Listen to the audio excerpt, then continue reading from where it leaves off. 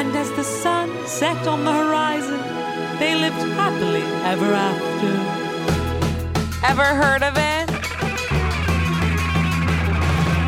Happily ever heard of it. No need to get so absurd with it. We're here to help, so enjoy yourself and get happy, happy, happy, happy, happy. Ever heard of it? Woo! Hello and welcome to Happily Ever Heard of It. I'm your host, Jessie Jolles. You might know me, you might not. Regardless, I am so happy that you're here. I've coined myself the world's first happy comedian because I'm pretty sure that doesn't exist. And I also never thought that would be me, but here we are, and I'm going to tell you how I got to where I am. So the podcast is going to be about mental health, working on loving and celebrating yourself, the journey of which it takes to get there, the relationship we have with ourselves. And when I myself, and I still am working on it, but when I was like, I want to listen to podcasts about this, I found that it was either a bunch of doctors talking about it, which always scares me.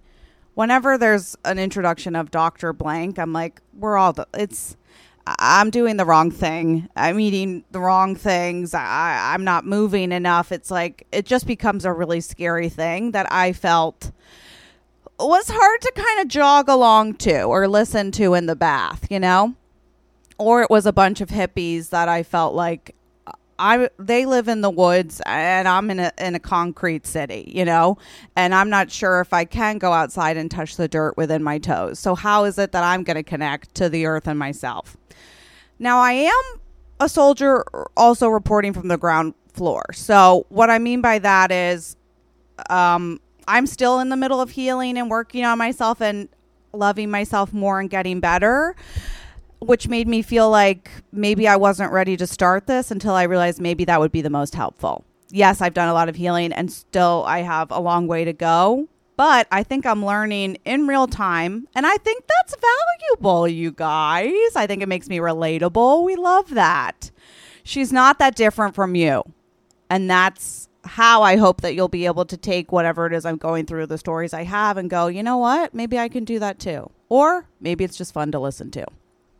But today, I'm going to tell you about how I got here.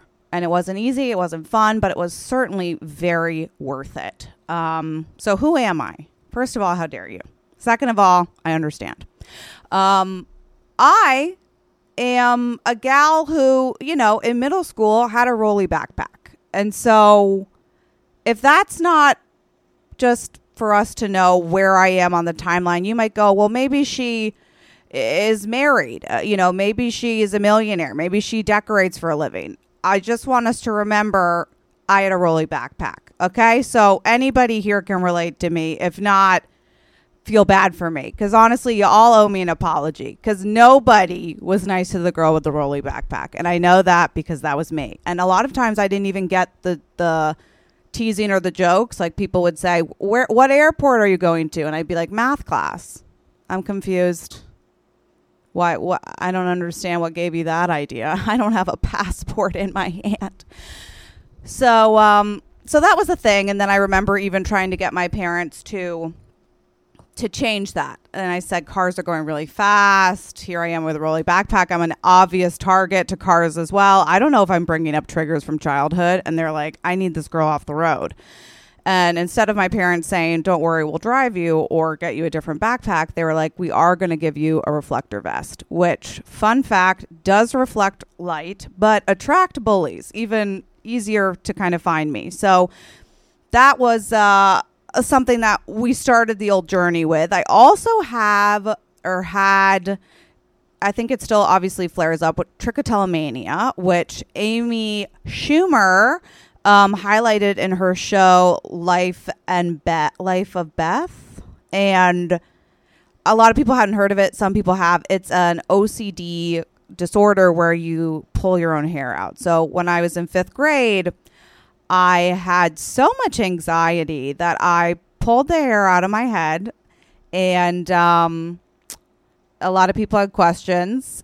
And I remember looking at myself in the mirror at one point in my life where I said, that's a tubby fifth grader who does have less than 30% of her hair on her head, and you better get a personality because you're never going to be pretty. But that was something that I told myself at that time in my life. That is something I had to really unlearn because that just stuck with me. And I still have I have kind of like the picking in my blood. So I have dermatillomania. Sometimes it's like I would pick my face or my nails.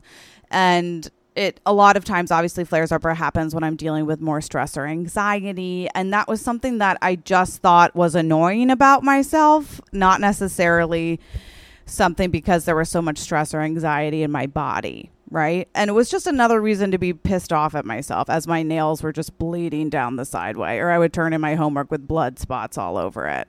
But they always knew it was me. And it's nice to have a signature.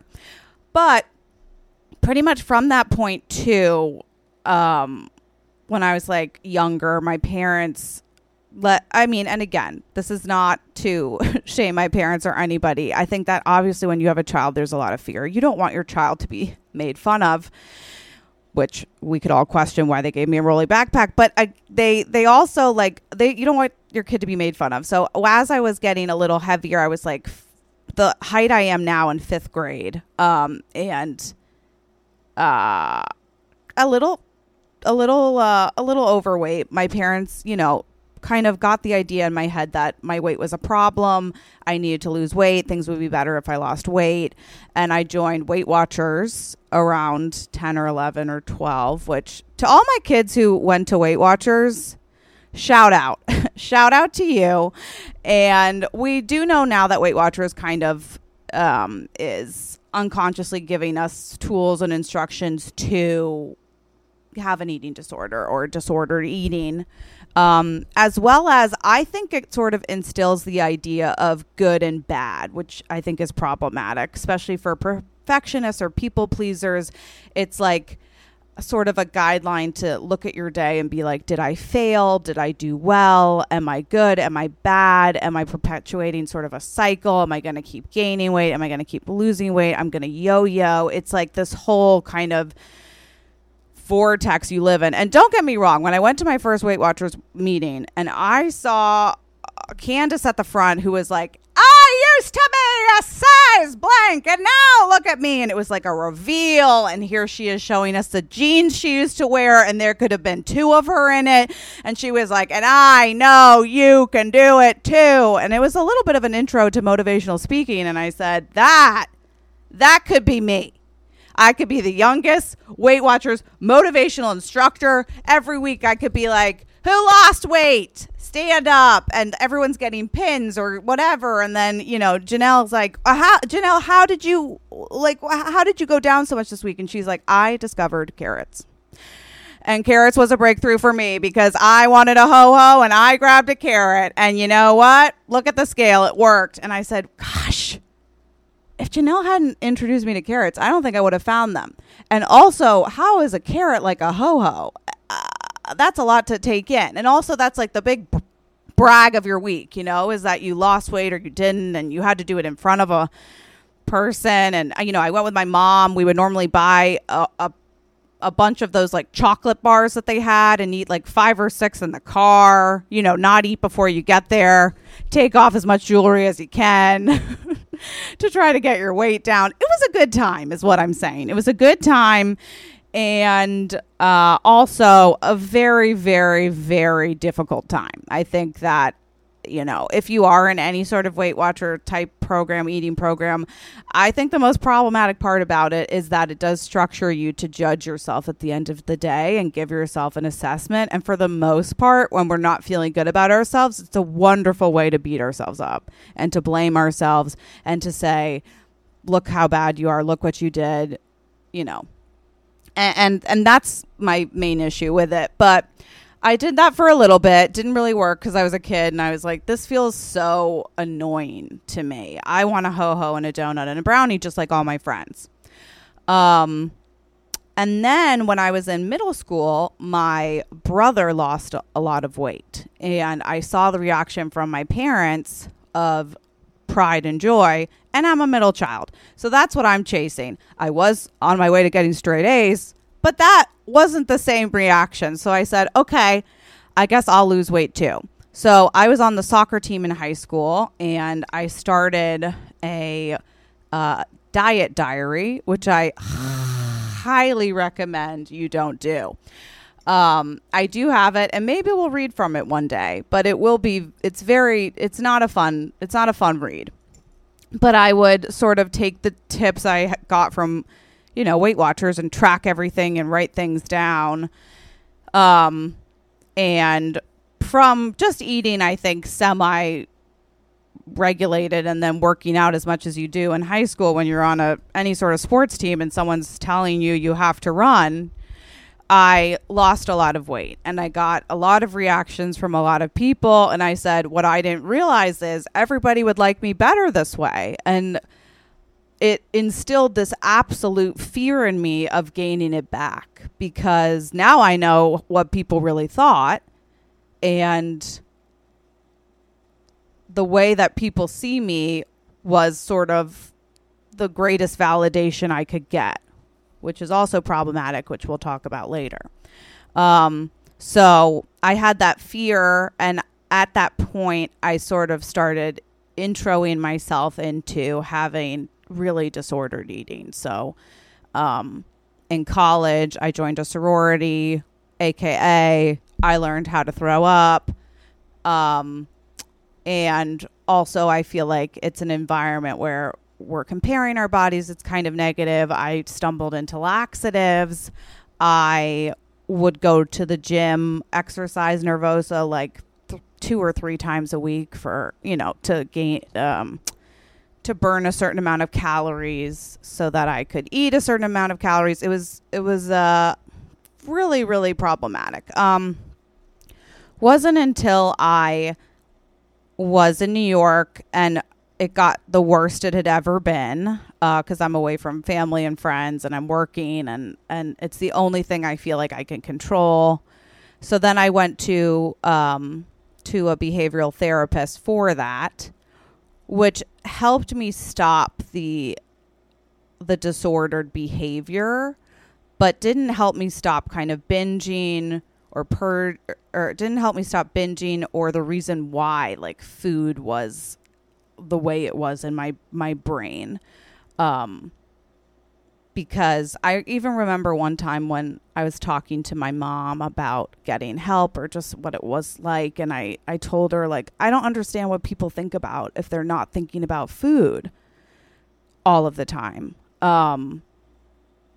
Like, that's all I think about is food, is like what I eat or what I'm going to eat or like how I look. And that was just a constant cycle in my head. Then later on, obviously, I started suffering from anxiety, depression, and then in the pandemic, because before that, I kind of just turned into a workaholic. So I worked a lot, and that helped in the sense of I wasn't with myself. I tried as hard as I could to avoid being just with myself and my own thoughts. And then the pandemic said, knock, knock, who's there? You're not leaving your home and you live alone with your cat. And I said, I've never hated my roommate more. And I don't mean Winnie. I do mean myself. So I went home to live with my parents, which that's a humbling thing to do. And during that time, like for a few years, I was having like really bad kind of stomach pain almost all of the time. I thought it was because I'm Jewish and I guess, I can't digest anything, or, I'm lactose intolerant, but I was like, gosh, everything hurts all the time, sometimes before I've even eaten anything. So maybe I'm allergic to something I'm not paying attention to. I honestly thought maybe I'm allergic to air or water, and we just didn't know. And maybe I was going to figure that out because it felt like it didn't matter what I eliminated from my diet. My stomach always hurt. So I went to this doctor who was like, we are going to give you every single test in the book. We are going to give you like a pill to swallow in your stomach and then pull it back out. Okay, there was a string attached for like some type of acid discovery. I had to get so much blood taken, and I had to, but I had to turn in my my own fecal matter, if you will, my own poop popsicle. And that was a moment. I don't care what anybody says. I never want to go through that again, because my body, as soon as they were like, you need a sample, my body said, we're never pooping again. We are now taking that gift away from you because you're going to give it away. And so it wasn't great. That wasn't my favorite part. And then you have to keep it in the freezer. This is way too much about that, but it was very traumatizing for me. I just didn't enjoy that part of it. I also didn't enjoy the part where they were like, you have to give blood, and a lot of blood. And I'm not good with blood. I don't like needles. I really don't like kind of the environment of blood. And you might be wondering, well, how did it go? It didn't go well because I had a mask on. Regardless, I was rolled out of a supermarket on a stretcher because I passed out to the point where I guess they thought I had a stroke. I think I was just dramatic in my passing out, and my body was kind of like still going over the poop. So it was just freaking out and maybe twitching, but I'm a twitcher.